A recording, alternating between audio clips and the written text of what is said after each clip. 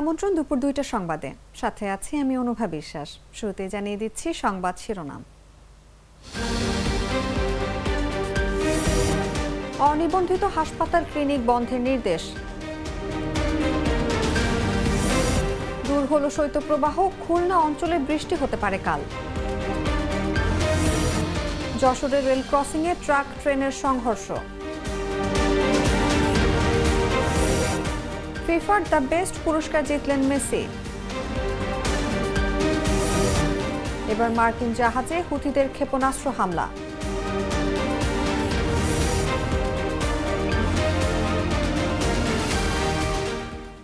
এতক্ষণ শুনছিলেন সংবাদ শিরোনাম।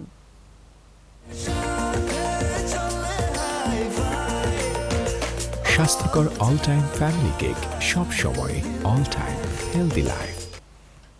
এবারে চলে যাচ্ছে বিস্তারিত খবরে। অনিবন্ধিত হাসপাতাল, ডায়াগনস্টিক সেন্টার ও ক্লিনিক বন্ধের নির্দেশ দিয়েছেন স্বাস্থ্যমন্ত্রী ডক্টর সামন্তলাল সেন। তিনি বলেছেন, লাইসেন্স ছাড়া হাসপাতাল, ডায়াগনস্টিক সেন্টার, ক্লিনিকগুলোকে নিজেদেরই বন্ধ করতে হবে, নয়তো কঠিন পদক্ষেপ নেবে মন্ত্রণালয়।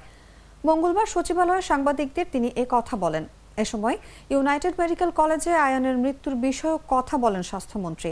তিনি বলেন, আয়নের মৃত্যুর ঘটনায় কমিটির প্রতিবেদন সাপেক্ষে ব্যবস্থা হবেই। এরকম কার্যক্রম সমর্থনযোগ্য নয়।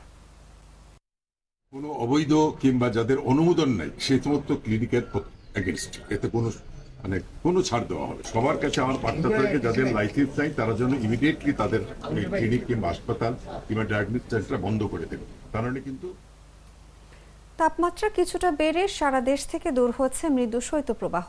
মঙ্গলবার তাপমাত্রা অপরিবর্তিত থাকতে পারে, তবে বুধবার থেকে খুলনা অঞ্চলে বৃষ্টি শুরু হতে পারে বলে জানিয়েছে আবহাওয়া অধিদপ্তর। তাপমাত্রা কিছুটা বাড়লেও গত কয়েকদিন ধরে সারা দেশে যে তীব্র শীতের অনুভূতি, সেখানে খুব একটা স্বস্তি আসেনি এখনো। মঙ্গলবার সকালে দেশের সর্বনিম্ন তাপমাত্রা 9.7 ডিগ্রি সেলসিয়াস ছিল মৌলভীবাজারের শ্রীমঙ্গলে। সোমবার দেশের সর্বনিম্ন তাপমাত্রা 9 ডিগ্রি সেলসিয়াস ছিল বরিশালে। আজ সেখানে সর্বনিম্ন তাপমাত্রা বেড়ে হয়েছে 10.8 ডিগ্রি সেলসিয়াস। সর্বনিম্ন তাপমাত্রা 8 থেকে 10 ডিগ্রি সেলসিয়াসের মধ্যে থাকলে তাকে মৃদু শৈত্যপ্রবাহ বলে।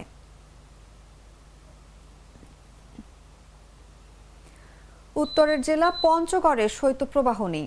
দিন ও রাতে তাপমাত্রাও কিছুটা বেড়েছে, কিন্তু ঘন কুয়াশা আর মেঘলা আকাশের কারণে কনকনে শীতে দুর্ভোগ বেড়েছে পথচারী সহ দুস্থদের। মঙ্গলবার বেলা 11টার পরও সূর্যের দেখা মেলেনি। হেডলাইট জ্বালিয়ে সড়ক মহাসড়কে যানবাহন চলাচল করতে দেখা গেছে। ঘন কুয়াশায় পঞ্চগড় রেল স্টেশন থেকে নির্দিষ্ট সময় ট্রেন ছেড়ে গেলেও গন্তব্যে পৌঁছাতে অতিরিক্ত 2 থেকে 3 ঘন্টা পর্যন্ত সময় বেশি লাগছে।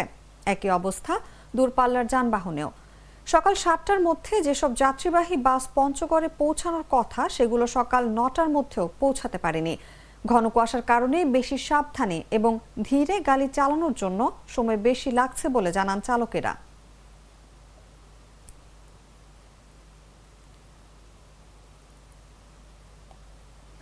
চার দিনের সফরে রাষ্ট্রপতি মোহাম্মদ শাহাবুদ্দিনের সোমবার নিজ জেলা পাবনায় যাওয়ার কর্মসূচি থাকলেও বৈরী আবহাওয়ার কারণে তা স্থগিত করা হয়েছে। পাবনার জেলা প্রশাসক মোহাম্মদ আসাদুজ্জামান বিষয়টি নিশ্চিত করেন।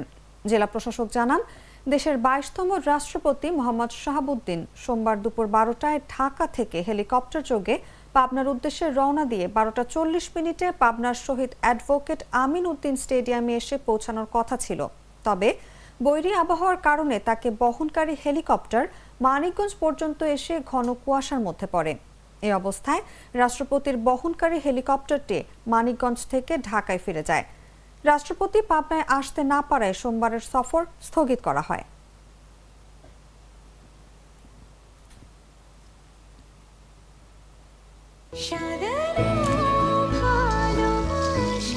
স্পেশাল মানুষদের জন্য মজাদার ম্যাজিক মাসালা ফ্লেভারে মিস্টার নুডলস, স্বাদ নাও ভালোবাসার। যশোরের নওয়াপাড়া রেল ক্রসিংয়ে খুলনা থেকে ছেড়ে আসা ঢাকাগামী নকশিকাঁথা কমিউটার ট্রেনের সঙ্গে ট্রাকের সংঘর্ষ হয়েছে। এতে ওই কমিউটার ট্রেনের একটি বগি এবং ইঞ্জিন ক্ষতিগ্রস্ত হয়েছে, তবে কোনো হতাহতের খবর পাওয়া যায়নি। সোমবার দিনগত রাত আনুমানিক 1টার দিকে এই ঘটনা ঘটে। খুলনাঞ্চলীয় রেলওয়ে প্রকৌশলী গৌতম বিশ্বাস এ তথ্য নিশ্চিত করেছেন। তিনি জানান, রাত আনুমানিক 1টার দিকে খুলনা থেকে ছেড়ে আসা ঢাকাগামী নকশিকাথা কমিউটার ট্রেনটি নওয়াপাড়া বন্দর এলাকা অতিক্রম করছিল।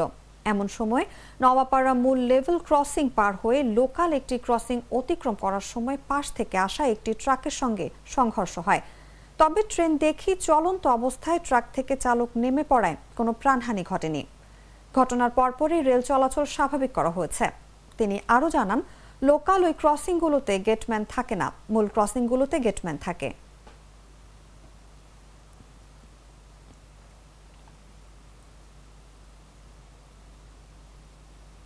আঠারোতম শিক্ষক নিবন্ধনের প্রিলিমিনারি পরীক্ষা দেওয়ার অপেক্ষায় 18,65,000 প্রার্থী। নির্বাচনের পর এ পরীক্ষা নেওয়ার কথা ছিল, তবে এসএসসি পরীক্ষার কারণে চলতি মাসে প্রশ্নপত্র ছাপাতে প্রেসের শিডিউল মিলছে না। আর মার্চের দ্বিতীয় সপ্তাহ থেকে শুরু হবে পবিত্র রমজান। সব মিলিয়ে পরীক্ষার তারিখ নির্ধারণ নিয়ে বিপাকে পড়েছে বেসরকারি শিক্ষক নিবন্ধন কর্তৃপক্ষ।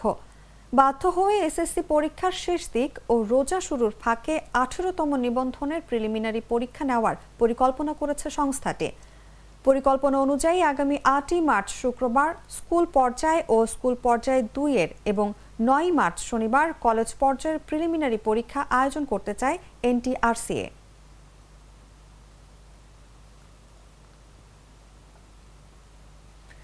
বাংলাদেশ তাইওয়ানের সাম্প্রতিক নির্বাচনকে নিবিড়ভাবে পর্যবেক্ষণ করেছে এবং এক চীন নীতির প্রতি তারা সমর্থন পুনর্ব্যক্ত করেছে। সোমবার সন্ধ্যায় পররাষ্ট্র মন্ত্রণালয় তার অফিসিয়াল ফেসবুক পেজে দেওয়া এক পোস্টে একথা জানিয়েছে।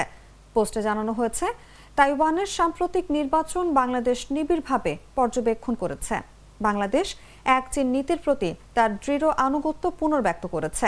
এতে আরও বলা হয়, ঢাকা জাতিসংঘ সনদের চেতনায় এ অঞ্চলে স্থায়ী শান্তি ও স্থিতিশীলতার লক্ষ্যে কাজ করার জন্য সংশ্লিষ্ট পক্ষগুলো প্রতি আহ্বান জানাচ্ছে।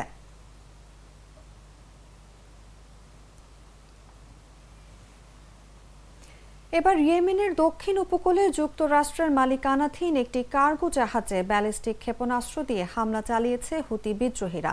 তবে গিলব্রাল্টার ঈগল নামের ওই জাহাজটিতে হামলার ঘটনায় বড় ধরনের কোনো ক্ষয়ক্ষতি বা হতাহতের খবর পাওয়া যায়নি।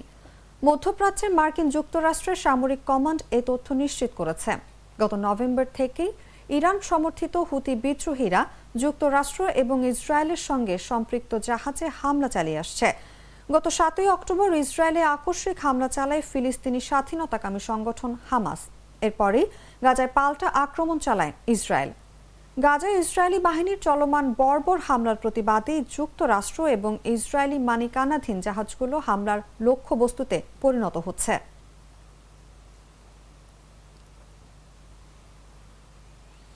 ইসরায়েলি বাহিনীর হামলায় গাজার পরিস্থিতি দিন দিন আরও ভয়াবহ হয়ে উঠেছে। সেখানে খাবার পানির তীব্র সংকট তৈরি হয়েছে, কিন্তু মানবাধিকার সংস্থাগুলোকে কোনো ধরনের ত্রাণ সরবরাহের অনুমতি দেয়া হচ্ছে না।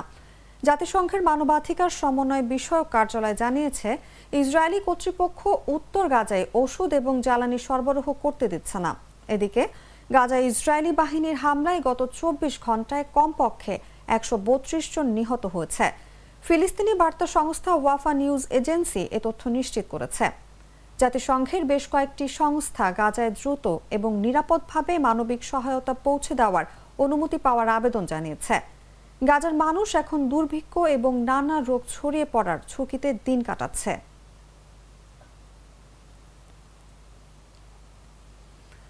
চলতি বছরের 18 জানুয়ারি থেকে 47তম কলকাতা আন্তর্জাতিক বইমেলা শুরু হচ্ছে, চলবে 31 জানুয়ারি পর্যন্ত। প্রতি বছরের মতো এবারও কলকাতা আন্তর্জাতিক বইমেলায় অংশ নিচ্ছে বাংলাদেশ। এবার কলকাতা আন্তর্জাতিক বইমেলার থিম কান্ট্রি গ্রেট ব্রিটেন হলেও মেলার প্রধান আকর্ষণ থাকছে বাংলাদেশ প্যাভিলিয়ন। সম্প্রতি বাংলাদেশের রিকশা ও রিকশা চিত্র ইউনেস্কো স্বীকৃতি পেয়েছে। এই ঐতিহ্যগত শিল্পকলাকে প্রাধান্য দিয়ে এবারের 47তম কলকাতা আন্তর্জাতিক বইমেলায় বাংলাদেশের প্যাভিলিয়ন সাজিয়ে তোলা হবে। এবারও কলকাতা আন্তর্জাতিক বইমেলার আয়োজন স্থল সল্ট লেকের সেন্ট্রাল পার্ক। সেখানে 3200 ফুট জায়গা জুড়ে তৈরি করা হবে বাংলাদেশ প্যাভিলিয়ন। মোট 45টি ছোট বড় বাংলাদেশি প্রকাশনা সংস্থা এবারের বইমেলায় অংশ নিচ্ছে।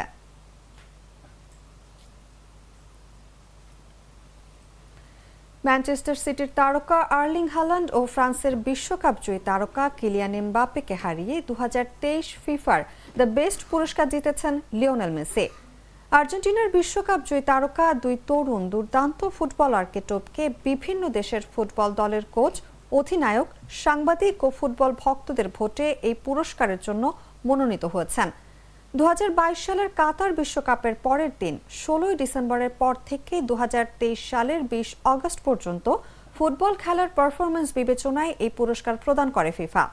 দর্শক সমর্থকদের চোখে সেরা মেসি জিতেছেন সেই পুরস্কার।